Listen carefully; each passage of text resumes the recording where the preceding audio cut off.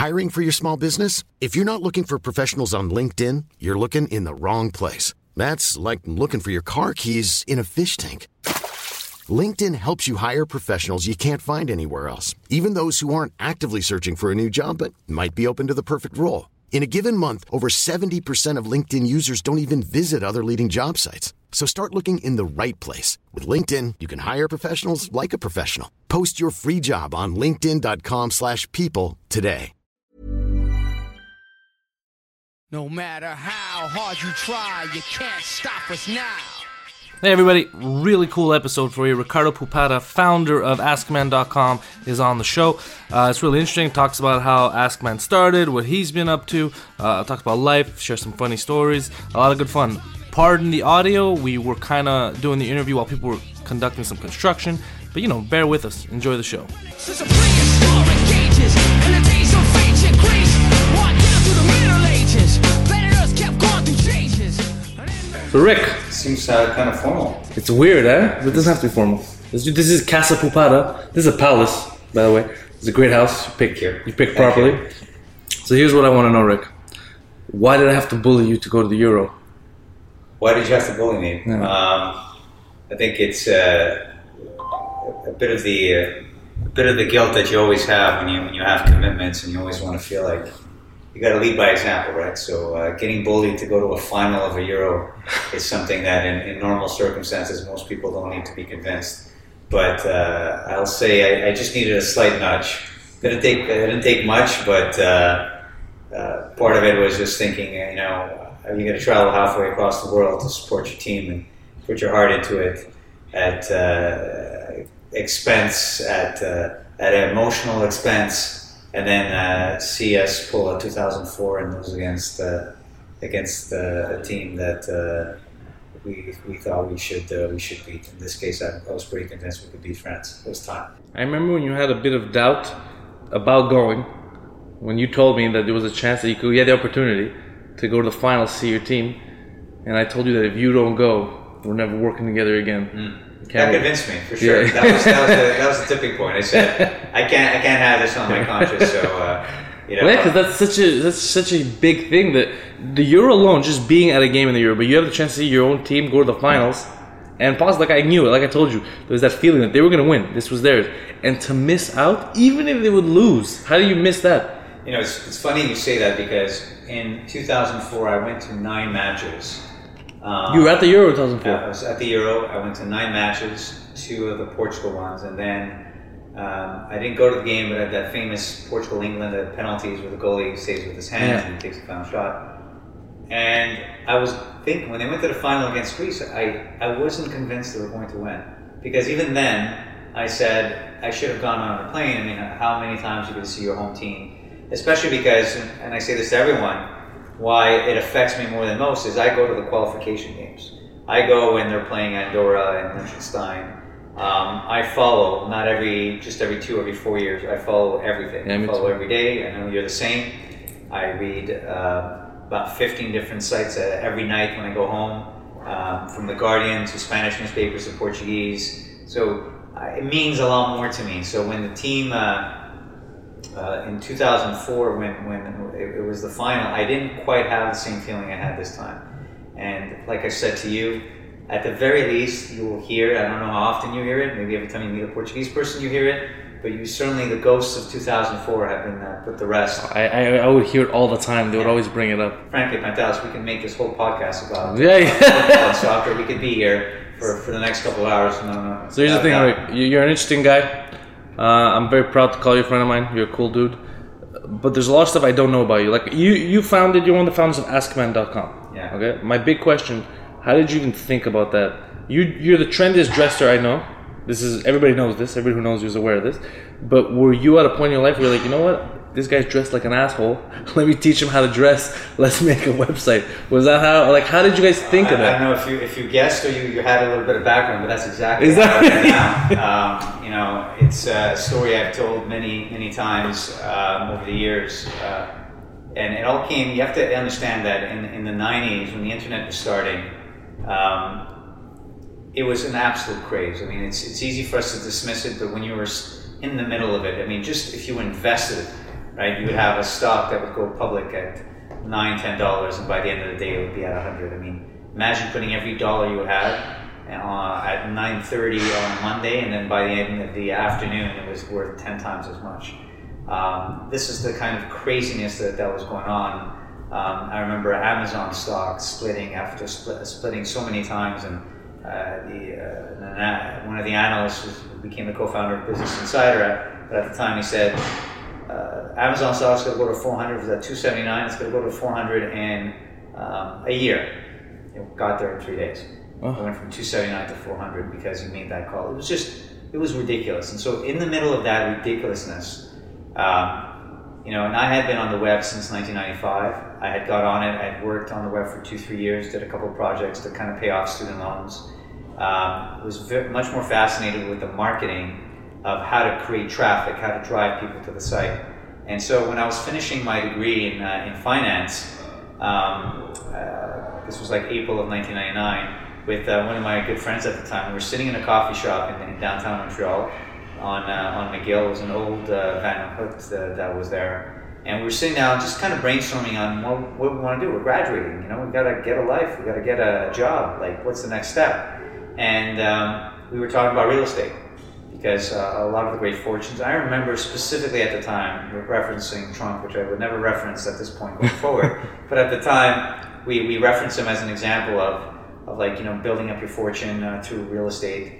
But what happens when you come out of school? You're as poor as you'll ever be, right? You don't have a dime. In fact, that's the opposite. You owe money. You owe a lot of money. I owed a lot of money because I was taking my student loans and my grants and playing in the stock market. Sometimes successfully, most time not. And so as we were sitting down brainstorming, we saw this guy walking into the Van Hook, and he was wearing a beautiful suit, tailored. You could tell he spent. He was well dressed. Sometimes people wear suits like sack of potatoes, but like ill. Yeah. This guy, he looked the part, had these beautiful shoes, and he was there with a girl, and he ended up buying his croissant or whatever. Sat at the table next to us, and as we continued our brainstorm conversation, we looked to the side, and this guy crossed his legs. And when he crossed his legs, we saw that he had white gym socks on. You ruined the whole look. No, of course. So you say to yourself, you're spending, let's say a couple $1,000s on a suit. You got your crocodile skin shoes, and then you screw it up by wearing white gym socks. And we knew that as soon as the girl that was standing next to him would look over, she would be horrified. Sure enough, she looked over and she did one of those faces that you see in a horror film, like, holy fuck, what is that? Sorry, I don't know if I could swear or not. Yeah. And it was like a light bulb went on in that moment. I said, here's a guy who's put together, who's professional. He's got things going on upstairs, and yet there's a small little detail that just ruined everything, or ruined his credibility as fashionista. And the idea was, why not create a site that tells guys the obvious stuff that sometimes we think it's obvious, but there's something magical that happens when you put pen to paper and you actually write it down. And we were young, yet I'll speak for myself. I thought I was relatively worldly. I had traveled quite a bit. I read extensively, and everybody who knows me knows that I read constantly. I'm always devouring information. And so I said, I think we know enough about life. Of course, I was wrong because we were 23. That we could put a site together that teaches other guys, younger or older, about how to be a man. And we'll do it across how to eat, how to work out, how to pass job interviews, how to go on dates, anything and everything. And so I had learned how to code during my first experiments online, so I started coding the site. And I was the graphic designer. I remember I studied finance, I wasn't computer science. And we launched, and I used a site called TheStreet.com, that Jim Cramer, the crazy guy that was on CNBC. Yeah. It was his site, and I used that sort of template as my example. And I kind of looked at their source code, swapped out things. We launched, and the second day, or the first day we had 30 people. I still don't know where they came from. The second day, we had 500 people. And that was through email blast or text, whatever we had at the time. It wasn't text, and it was very little email. And I had studied devoured really the SEO optimization of all the major search engines. Google didn't exist at the time, so we're talking about the Alta Vistas, the Excites, the Lycos, the Yahoos of the world. And Yahoo was the big player at the time, and they had an alphabetical listing. So if you were starting with an A, you would be listed at the top of the directory because it was a human directory, not like today. Yeah.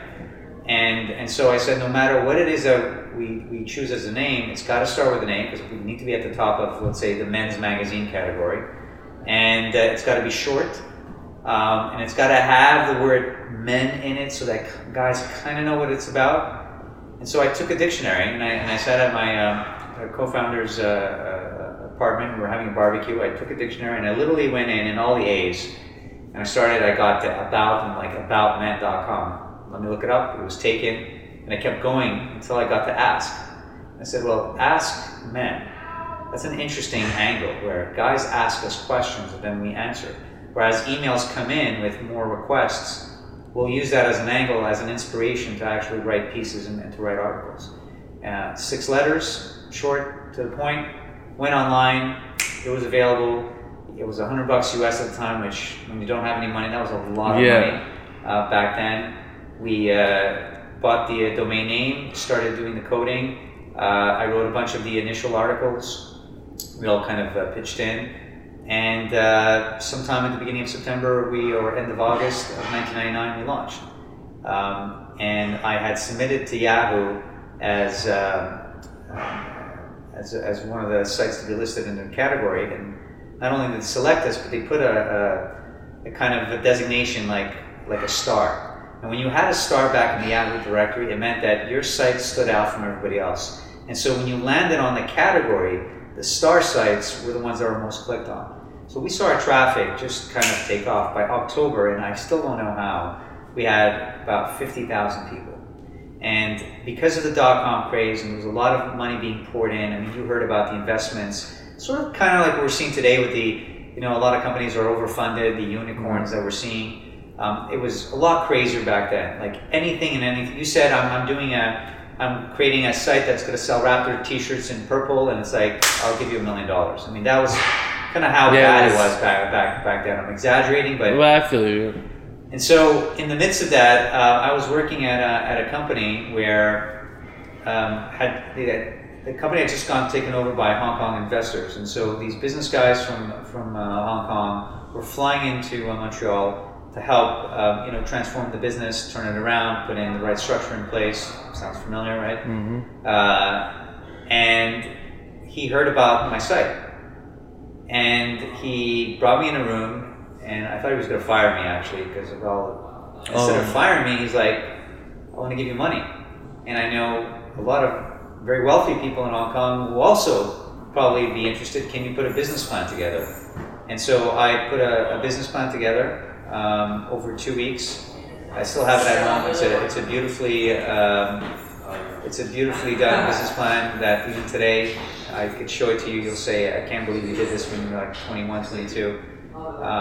And it secured us an initial investment of about $500,000 US, which is about 750,000 Canadian at the time. And I got to excuse the noise because still construction going on in this house. So that's the noise you hear in the background. So with that initial investment, we were able to hire a few people, set up ourselves in a small office, about 1,000 square feet. We were kind of like sardines in there. We were like 9 people for the longest time. And we had a couple lucky breaks. We had a phone call that came in from MSN in our first year, which we were not even going to return. We thought it was a bullshit call. We thought it was just somebody pranking us. And sure enough, it was MSN.com, which alongside Yahoo and AOL were the 3 biggest sites online. Long before, again, the Googles and the Facebooks and Snapchats and everything else.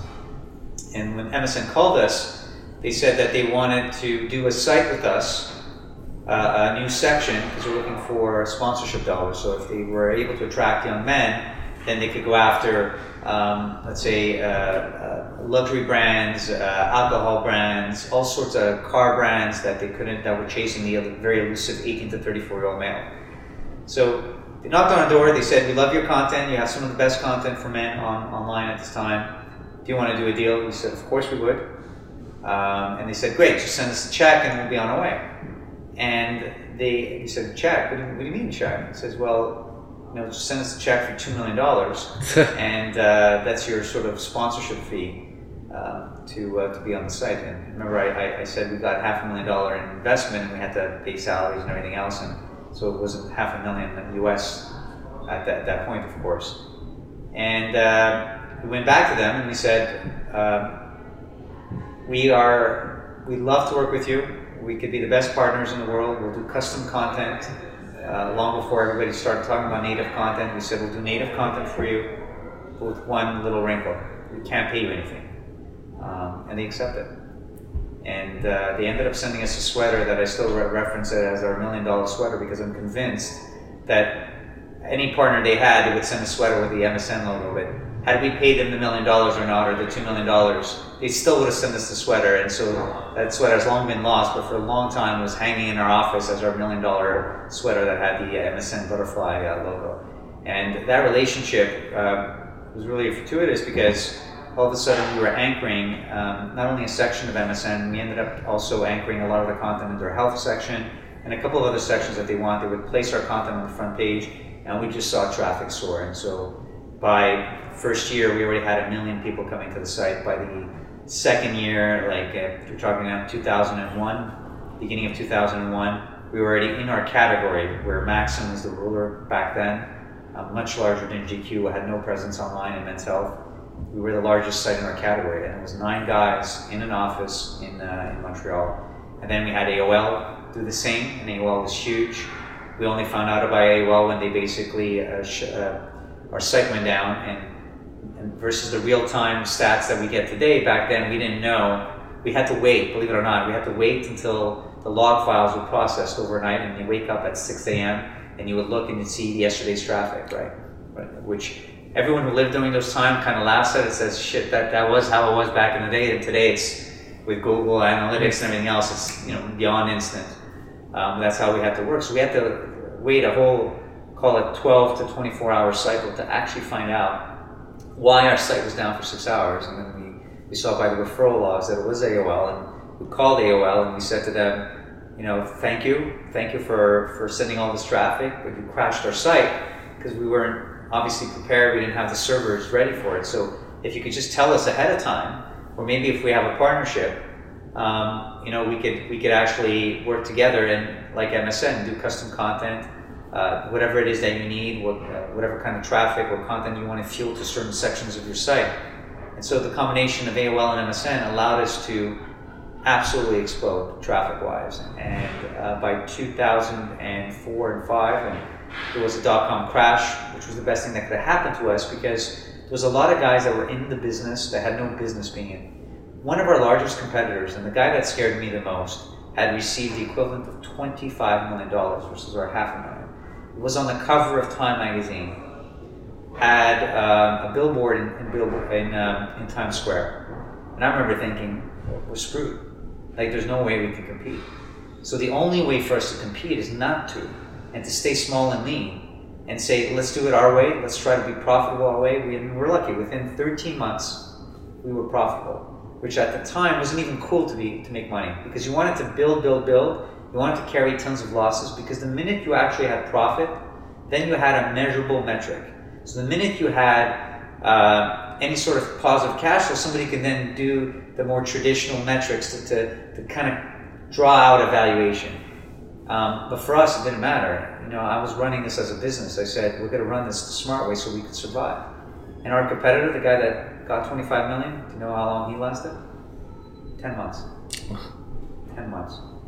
So we were profitable from the 13th month of operation. We stayed profitable ever since, to the point where by the second, third year, we were doing some very, very impressive margins.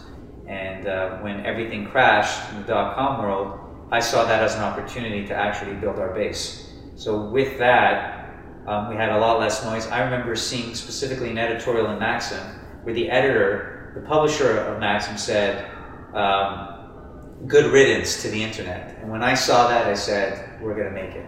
Because he basically gave up. And Maxim at the time was really a big player again, GQ and Men's Health refused to put any content online because it would cannibalize their print publication, which was really their cash cow. And so we were kind of left alone for 2-3 years to do our thing. And when people realized that the internet was here to stay, and after people kind of got over, a lot of billions of dollars were lost, in 2003, 2004, content came back, and the whole expression of content is king became, in vogue again. And by the end of 2004, we started to get a lot of people circling around us because we were the largest in our category. We had a huge concentration of 18 to 34-year-old males. We didn't know any of this because we refused to pay out for all the measurement services like Nielsen, the same guys that kind of do the TV ratings, that used to charge, astronomical 6-figure fees. So we said, can't pay for it, so we don't know. And we sort of had a market lead that we only found out when we started getting potential acquirers knocking on our door and showing us the stats, saying, here's where you are, and we want you to join the family. And so one of them was Playboy. Playboy was circling because Playboy was obviously suffering. And I remember, like any other red-blooded male in his 20s, thinking, whatever deal I sign with Playboy, if they are the guys that acquire us, has to include some sort of membership to the mansion. Obviously, and of course I was, when they said, tell you don't meet your idols, when I got to go to the mansion and interview Hugh Hefner years later, needless to say, a little bit disappointed with the mansion. It's kind of fallen apart. It's kind of been in the news ever since that there's millions of dollars of renovations that are needed in the place. So it was in a kind of sad state when I was there. Was it depressing? Kind of. And I didn't see any bunnies running around. I just saw a lot of like cracked walls and toilet seats that needed to be replaced that Jesus Christ had been used and abused. The grotto had, kind of half-used old copper tone bottles, and the towels were kind of like, like towels that have been washed too many times. So, that was the kind of situation that sort of came on later on. But all this to say that IGN was also circling. IGN had just bought Rotten Tomatoes. IGN in the gaming market was obviously number one. They were doing very well, and so they saw us as a way to kind of consolidate the 18 to 34, more specifically the 25 to 34, slightly older. IGN had a younger audience. Again, our audience being slightly older allowed us to go after alcohol brands, after certain fashion brands, certain consumer products like grooming, like Gillette, and products of that sort. And so they knocked on the door and they kind of made an offer we couldn't refuse, but I've said this story a million times, and it was Mark Jung, who was the CEO of IGN at the time, and I admire him to this day, and I still chuckle at the story, and if I ever run into him again, I'll tell him how many times I've told the story. But he came into our tiny little conference room, he saw our financials, was blown away, he saw our numbers, and was like, I can't believe you guys are doing this with this tiny little team here in Montreal, because they had like a couple hundred people out in San Francisco. And he said to me, Rick, I love everything we've seen here. We're going to make you an offer, substantial offer for you to join the family. And I hope you accept. Because if you don't, we're going to take that same money and we're going to set up a competitor to you and we will destroy you. And he used those exact words, destroy you. Kind of, like in the movies where it echoes in your brain. And I was wearing this ridiculous, you're talking about trendy, like at the time there was this trend of wearing really short ties. Oh, you were wearing a ridiculously short tie. I went kind of halfway up my shirt. God knows how I looked like that day. But I love the guys at IGN. I love their spirit. I still talk to quite a few of our friends for kind of life. And I thought it was a great opportunity, a great time, and we did sell kind of early, but IGN was in the midst of themselves going public again, themselves putting themselves on the selling block, and there was two big players at the time, Viacom, which owned Paramount and CBS, really big player, and then News Corp was in the midst of acquiring, MySpace and everything at the time. To be honest, News Corp, everyone forgets there was a moment in time, like 06 to 08, the largest site in the world was MySpace, and News Corp was the most powerful online. They were the most powerful company with the combination of sites that they had, us, PhotoBucket, Rotten Tomatoes, IGN. I mean, the list went on and on and on. So, got acquired by IGN. 3 months later, I woke up, got a text message saying, "You are now part of News Corp."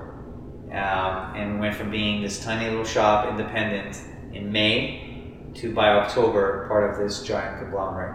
But for me, it was the single best thing that, from a career perspective, that could have happened, because it was like my MBA. I never did my MBA, but it was my MBA of life, because the people that I got to interact with, and people became colleagues and mentors, that today, I mean, and you've kind of heard the list, right? The CEO of Twitter, Adam Bain, I remember specifically after everybody got acquired, we're all sitting at a table in the marina in San Francisco, and Adam was sitting next to me, and we're just kind of like shooting the shit. Who would have imagined years later that, you know, you would have been the final candidate to be CEO of Twitter, de facto kind of running Twitter anyways. You know, Ross, our boss at the time, became the CEO of Yahoo. Peter Levinson, the president of Universal today. Roy Bahat, which I admire to no end, CEO of Bloomberg Beta. The list is on and on. I actually made the list the other day because I was presenting at a conference. And it's just absolutely astonishing, from, you know, Will Guyett, who unfortunately left us, but he became the head of public relations for Instagram when Instagram was still in their tiny, like they had just gone acquired, and so they were still small. And then he got promoted into a similar position at Facebook, and other guys were the head of the chief marketing officer of YouTube. Like, this is the core group that I sort of got exposed to. And the kind of experience that very few people, specifically in Montreal, ever get. And it changed my way of thinking, it changed my mentality, it changed my approach, made me so much more strategic. And Askman grew after we got acquired. We, you know, tripled in revenue and, you know, maybe quadrupled in traffic. So the growth was always going to be there. But it wasn't necessarily accelerated by News Corp, but it gave us the confidence to go out and spend, which is kind of lessons that I still learn today, versus just being very, very conservative and saying, guys, let's not go, you know, punch above our weight. Sometimes you actually need to make a necessary investment thinking forward. And we kind of knew where we were going to go, but we knew it'd take time. And again, this should be an echo to you, because I'm repeating those lessons again today. Understanding that there are building blocks that need to be put in place when you're scaling up a business. But so it allows me to actually, any business I would start today, have not only the level of confidence, but having seen the roadmap, having gone through experiences, even when IGN was put on the block to sell, that process at very, very high level with, you know, some very, very big players in the scene that you got exposed to, that you pitched to, the exposure I got when I became SVP of IGN International, and all of that experience working with satellite offices. Like, you use all of that today, and what it does is it gives you a roadmap, it gives you a bag of tricks that when you're 23, 24, you just don't know. And so today, you kind of accelerate that growth, and, you know, the success, you know, we've had with Fifth Wall in the last 6 months, which I know we haven't talked about. Somebody who's listening to this saying, "The hell, you guys are off on a tangent on your soccer thing and an Aspen thing and whatever." But it's taking what would have taken me 5-6 years before, and just applying it and doing it in a year, because you're putting that process in place, you're putting the structure, the scale, you're hiring the right people, because you know that once that's in place, you are able to then add another layer and another layer and another layer after that. And so that's the benefit of my MBA, my de facto MBA, going through that News Corp experience, which I don't think we would have gotten it if we didn't get acquired, because it's easy to get stuck in your own ways. And it's easy to be kind of like focused on what goes on within the four walls. When you were exposed to a level of thinking and in such a fast-paced environment like the tech industry is, it just really changes your mentality. So that's the business side, the story that we never actually got a chance to sit down and kind of go through. Do you still have any piece of Askman, or is it completely off? Completely off. Does it feel weird that it's something you started in that cafe that day, and now it's still going, but it has nothing to do with you? You know, it's sort of like, you know, when you make peace with something. I was fully invested in Askman. Everybody knows that when I was in the business, I put my heart and passion into it, and at the end I was sort of losing a bit of the fight, and I knew that the minute I would lose a bit of that fight, it was time. But you also have to remember it was 15 years. 15 years of intensity. It wasn't 1 or 2 or 3 where sometimes, you meet people and like, oh, I'm going through a tough time at work, but it's kind of a lull of a 2-3 month. 15 years where I tried as much as I can to be on. And then added the IGN international responsibilities as well. A lot of things were sort of happening that I knew that it was time for me to sort of spread my wings and try something else. I'm a very loyal person, and so I never want to do something and then just kind of give it up. If I'm in, I'm in, and I'm going to see it through. But 15 years is a long time, and I felt that at that time I started seeing where the market was going, and I said it's maybe just time for somebody else to kind of step in and give it a go. So it was tough. That week was tough, but I hate to admit this, but maybe I did it for my own psychology. I didn't go to the site. I didn't visit. I never stepped back in the office. I see some people from the office, but I've never gone back to the office again, even though we're working so close. We're just literally 2-3 blocks away. I kind of put that to rest, and I said, you know what? And it's kind of weird, dude, because today I look at the site. I know it's still big and it's still attracting millions of people from around the world, but you don't see it as yours anymore. It feels like it's somebody else. It feels like it's somebody else. You know that the history, the struggles, like the phone calls and faking it, and people at the conference rooms and the hallways and similar stuff that we just went through and experienced. That I laughed because I went through the exact same thing with Askman, where we were we'd meet in coffee shops and in bathrooms, and somebody would call some big advertiser and we'd put on a deep voice and pretend we had a receptionist and then kind of change our voice and get back on the line. It's the kind of things you do because you feel like you have to do it, and so those were the fun years. We had a lot of fun years because I got to meet a lot of famous people. I got to travel around the world. We had offices in fantastic spots. I mean, there are worse places than to have to go do an office visit in London or Sydney. Sydney office was absolutely spectacular. It was on a harbor with boats docked. Yes, there were worse things in life. There was a lot of great people that I truly missed, but once it's done, it's done. Do they still exist, those satellite offices? They do. Yeah, so it's still going strong. It's still going. I don't ask for details, but I assume they're still going well. And once in a while, I'll see a news item, and so I assume things are going well. But what's your passion now? I mean, you have a kid now. This is different from when you were 15 years ago. You have a child. Yeah. So you got different responsibilities. I know you're into virtual reality, obviously. We're into this together.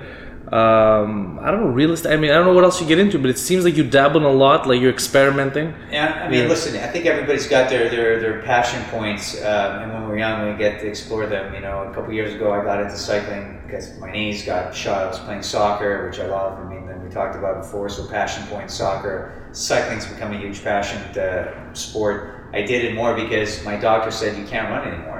And if you do, you're gonna have like a knee replacement at the age of 45, and you don't want that. But you almost killed yourself cycling a month ago. Yeah, almost. It's been like 2 months, but which was unfortunate, and I got a little scar here.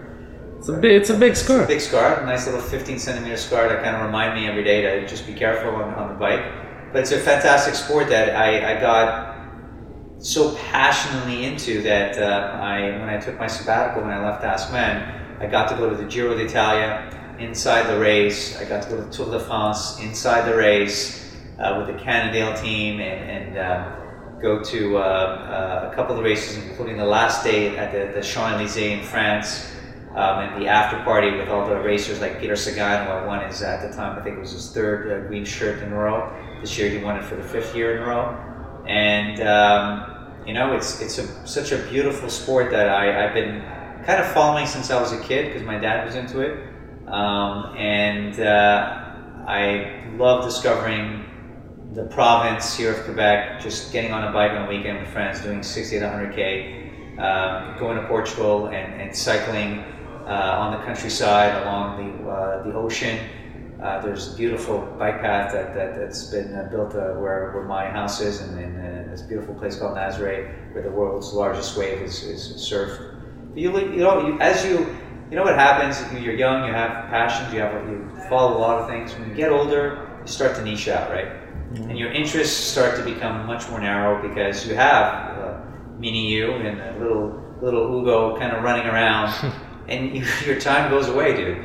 There's just no way to explain it. Like, your time just disappears, and that's just with one. If I had a second or third, I could just imagine. I see a lot of my friends who today are trying to have that work-life balance, and it's tough. It's something that I encourage everybody. I mean, it's a topic of conversation constantly with me because I went through a period of time where I was potentially burnt out because I was working Saturdays, Sundays, like all day during the Ask Men days, and I'd come back in the office on Monday feeling like the cycle never ended. I never had a chance to recharge my batteries, which is why I'm so big on telling people today, like, work, do what you need to do, and certainly I'm a big believer if you work hard and efficient during the week, when it's time, go home. Don't answer phone if you can't. And of course, there's emergencies always and everything else, but unplug. Go see your family, be with your girlfriend, do the things that you love. You say this, but you still work tirelessly, and you don't see an end to it. I actually do.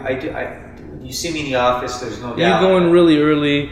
Even if you have plans, if you could change them just so you could stay a bit longer, you do it. But I try to be, probably one of the first to arrive. Our buddy LP, I can't beat his 5 a.m.s and 6 a.m.s that he does. Yeah, I don't think he sleeps. There's a chance he's a vampire or he commits murders. I don't know what he's doing. I think, he's hiding a few bodies in the office in the meantime.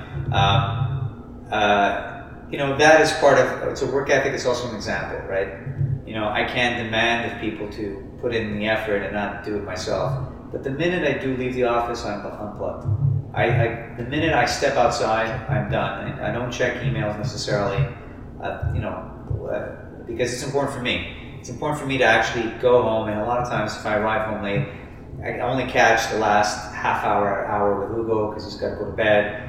So you got to be in the moment, dude, because if not, then I wake up, I leave before he wakes up, or at the same time, you don't have any time. So you force yourself, because life gets in the way, to really be balanced. On the weekends, I try as much as I can to see my friends, to see my family, to do things I need to do, because when I come back on Monday, I feel refreshed. There's that break, that it's almost like having pizza every night. You might love pizza, but if you have pizza every single night, every single day, God, does it get old, right? Fast. And so it's what I encourage everybody to do. But look, you sacrifice too. Like, you got those calls that you take at 6 o'clock, and I feel for you. I do. I say, if it's up to me, if I could take your place. It's the 11 that are the problem, because they assume it's 8 in California, so it's fine. Some selfish bastards out there that, but it's part of the gig, right? Yeah, that's the thing. We got to do what we got to do. Got to do what you got to do, and I'll be honest. Many ways we're lucky because I have friends who are lawyers and accountants, and a lot of people leaving the industry. Yeah, they get paid, but holy cow, are they burned out? I mean, when 1 o'clock in the morning is the norm, or when 11 o'clock is the norm, regular 1, 2 o'clocks, we say, we work a lot, but I mean, true 80, 90 hours, and they're miserable, and I sit there and it goes back to the work-life balance. I said, what are you doing it for? Because I could tell you something, and I could say that I was lucky enough by the age of 28, I was in a very lucky position where, especially when we sold Ask Men, got interviewed, I was all over the news, and people were like, you're an icon, especially because you're still relatively young, so 28-year-old success story, sold his company for millions and whatever else, and I was miserable. I was depressed. When you let it go? No, depressed is the wrong word. I was just disappointed. The midlife crisis that people talk about, people usually attain that when they're in their 40s, because what happens? You worked all your life, you try to do it for at the expense of your health and the expense of being with friends, and then you get to whatever that mountaintop is, you get the VP title and the good salary, and you sit there and you're like, what was it for? What was it for? I'm not happier. I'm not happier than I was 5 years ago or 10 years ago, but my life passed me by and I didn't appreciate it. And I was lucky enough, and I think it really has transformed who I am today as a person, the fact that I went through that at 28. I had hit, in some ways, the top. Well, yeah, that's huge. You know, I of course, there's so much more you can do. There's so much more to achieve. But, you know, I know that for a vast majority of people, I think they would have switched places with me in a heartbeat. And so when you hit that sort of peak, you know, career-wise, recognition-wise, financially-wise, very early in your life, you say to yourself, what's next? And of course, you could aim for more.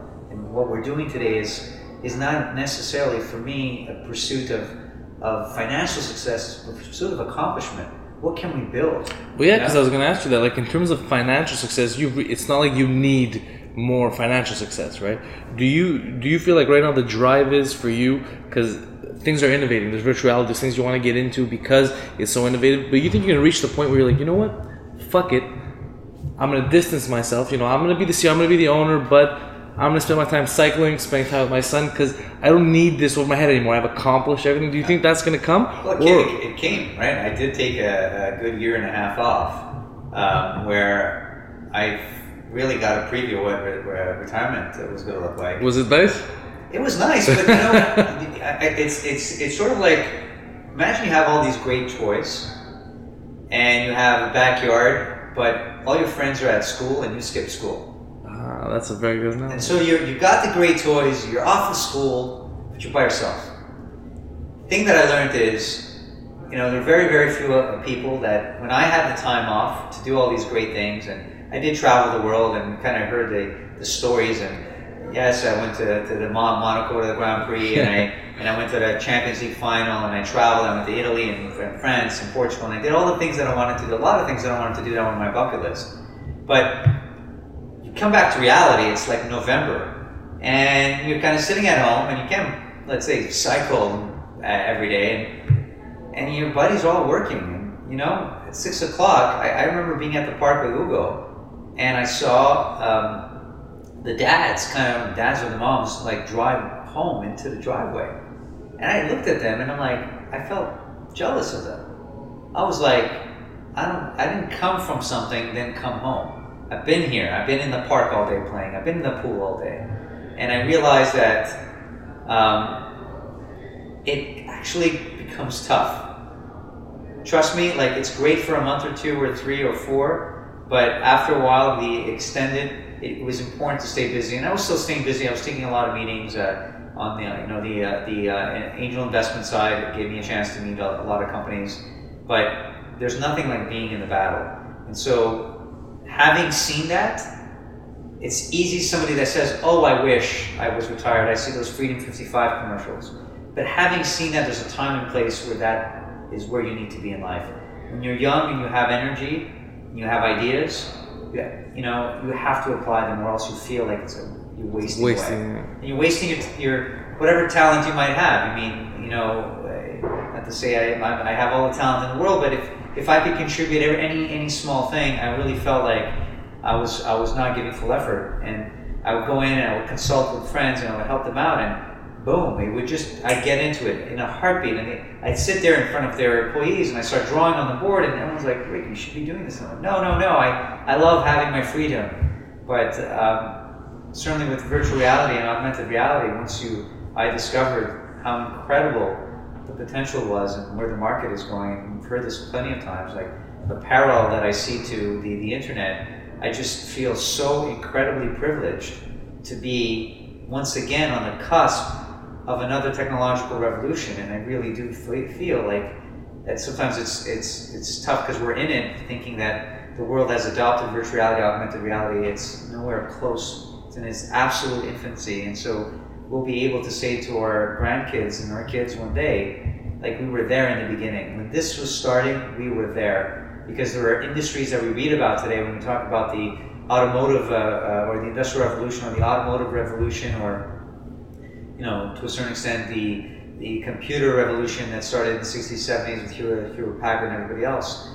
To say that we were there, in my case, say I was there twice, to 2 of the biggest changes that we'll talk about it, you know, in 100, 200, 300 years, you know, I feel incredibly privileged. So I'm embracing it, I'm loving it, I'm come to the office just waiting to what the next thing is, and I know we're just in the same way that the industry's in infancy, we're in our infancy, having gone through it even more so, having to teach sometimes younger guys in the office that haven't been through it, like this, I know what's to come, I know what the roadmap is gonna look like, and that's true wisdom. You know, I could tell you, Vitalis, like when I was young, you know, I would listen attentively to older people who had been through life, my dad, but I never understood wisdom until I understood that, like, and it happened recently, where wisdom comes from seeing something before. There's a pattern, there's a repetition, because you can say things and sound wise, but if you've experienced it, you know the nuances of a situation that you otherwise wouldn't know. And so when that situation comes up again, a second time, you can read the signs. You know how the script is going to end. You've seen it happen. That's true wisdom. And unfortunately, it only really comes with age and experience. Because as I'm getting older, I feel myself getting dumber and dumber. More and more to learn. Do you mean because, you feel like you're staying behind while everything else is moving forward? Isn't that the natural case of things? Things will just keep moving forward while you're focused on one thing. That's everything one around aspect. you is still evolving. Absolutely. That's absolutely one aspect. The speed of change, and especially when it comes to technology. I think the second aspect has more to do that the older you get, the more you learn, the more you realize you have to learn, the more you know you don't know, right? And so now I'm even more aware of what I don't know than I was when I was young. Because I thought, here's my world, and maybe like Columbus, you would look at, not Columbus, he's a terrible example, but all the other explorers said, horizon, that's as far as the Earth goes, and this is what I know. And when you realize there's so much more, and that the circle of knowledge that I have is limited to what I see up to the horizon, I realize the whole world that's outside it. As I'm getting older, I recognize that there is that side. And so it humbles you in many ways. I approach life today really almost like a student, so that I'm always learning. I'm learning from people. I'm learning from how people behave. I'm learning from lessons of life and how to do things. It's all about approach, right? And so in some ways, I kind of feel less intelligent today than I did even 10 years ago, because I recognize how little I know across so many things. And so that's when somebody has, I think, that kind of humbling approach to life, it allows them the openness to embrace more things. And so I think part of why I think I could learn so much from our whole experience in the VR and AR world is that I have that open mindset, knowing that I'm going into an industry that, as much as I can learn about it, as much as my learning curve has been extraordinary over the last 6 months, there's still so much. I'm a novice, and if we all take that approach, we're able to do so many more things without the arrogance that sometimes comes with people that think they know it all. Do you feel like there's stuff you would have done differently? Or are you comfortable with where you've made it to this point and you go, you know what, if I did do it differently, maybe I wouldn't be here right now? I think about that all the time.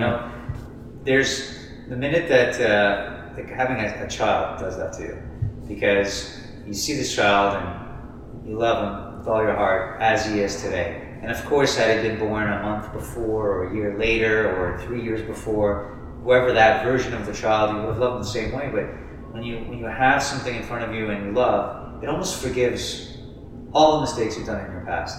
It gives you a kind of clean slate. Because like you said, had I done any other small decision any other way, this little guy wouldn't be here. Yeah. Not in this state. So therefore, it allows you to forgive whatever guilt you carry, and we carry, it's normal, it's human beings, and especially us, every Mediterranean, I know, like, thinks the same way. We carry this, we're very emotional, we react, and then we have regret. Yeah.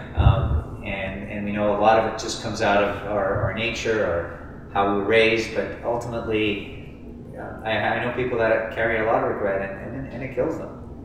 I was guilty of feeling that way, and now I'm better. Yes, I should have sold AskMen a bit later, because AskMen was sold 3 months later for 4 times the price that they acquired us. So you kind of sit there and you say, but who am I to complain, because It wasn't as if I wasn't already incredibly privileged with the outcome that I had. So it's not like you knew what was going to happen. And it's not like you weren't knew, given the so choice. Yeah. You will always have regrets in life, and there's always little things that you can course correct. I think there's, saying the wrong thing at a cocktail party.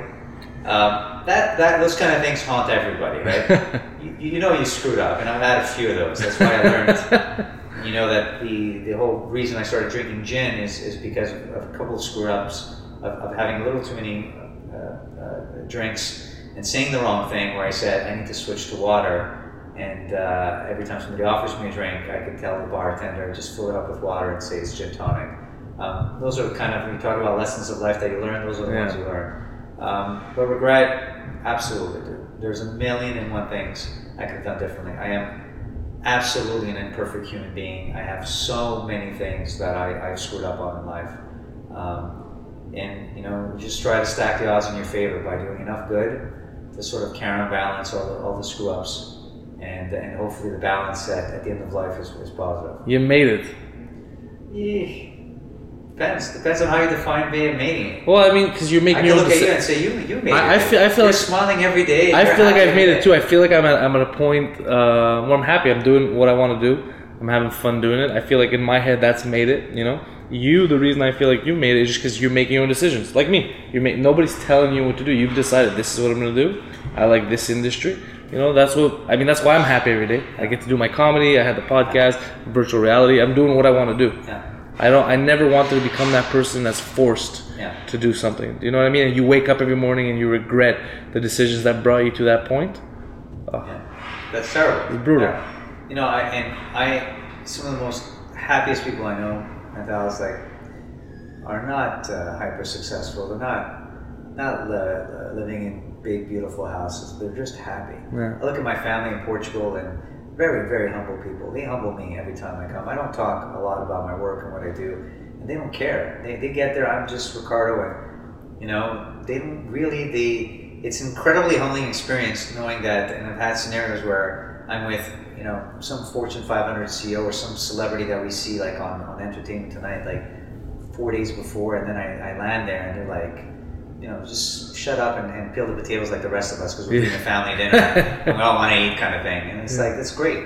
And I see the smile on their faces, I see your smile that you have all the time. I'm like, that is happiness. And what I was saying earlier about when you hit a pinnacle because you think that this is what life's about, it isn't. Money isn't what drives. Money is definitely not.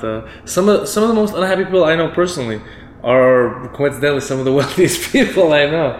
That could be it's coincidence. It doesn't go. That's what I'm saying. It doesn't go hand in hand. Yeah. Money's not going to buy you happiness, but just money's not going to make you unhappy either. Right. I think what it does is it allows you to kind of reflect on more other problems. Yeah. And, instead of being caught in how do I pay my rent at the end of the month. But happiness and true happiness and success, you said it right. If you feel fulfilled. That's what it is. It's waking up in the morning and kind of feeling fulfilled. And sometimes you're gonna have good days, bad days. Everybody does. Yeah. Some days this was a tougher week for other reasons. And you kind of wake up and you sigh. But at the end of the line, the feeling of accomplishment, whatever it is. Feeling that you did something, that you built something, that you made somebody happy. It's too big to say change the world because I think too many companies say that nowadays and they really don't mean it. But if you could have a small effect, and it could be a small effect in terms of changing methodology, a technology that no one's ever tried. Some of the ideas we're working on, right? That we're talking about the kind of world firsts. How could you not get excited about things like that where you have a marker and we could all say that was our version of going to the moon. Yeah. So if anyone out there is listening to this who says, how do I become happy? Because I get asked that question a lot. It's doing your version of getting to the moon because that sense of accomplishment will trump any check that you get. And I have a picture that I don't look at often. There was the day that we asked the IGN to actually print out, or the lawyers or whoever handled the transaction, to print out the check. Like they do in the movies where you have that big check. Yeah. If you see that that day, and all the guys, the shareholders of the company, we all looked miserable that day. We all looked, because we were having infighting and whatever. It was a moment in time, and as a result, I look at that picture, and that picture reminds me that in a day that should have been the biggest day in our lives, was one of the worst that we had. That feeling in that office that day was terrible. So at the end of the line, do what you love, and you'll never work a day in your life. As cliched as that sounds, that's absolutely the truth, and that's what you learn at the time. Spoken like a legend. Hey, it's Paige DeSorbo from Giggly Squad. High quality fashion without the price tag. Say hello to Quince. I'm snagging high-end essentials like cozy cashmere sweaters, sleek leather jackets, fine jewelry, and so much more. With Quince being 50 to 80% less than similar brands. And they partner with factories that prioritize safe, ethical, and responsible manufacturing. I love that. Luxury quality within reach. Go to quince.com/style to get free shipping and 365-day returns on your next order. Quince.com/style.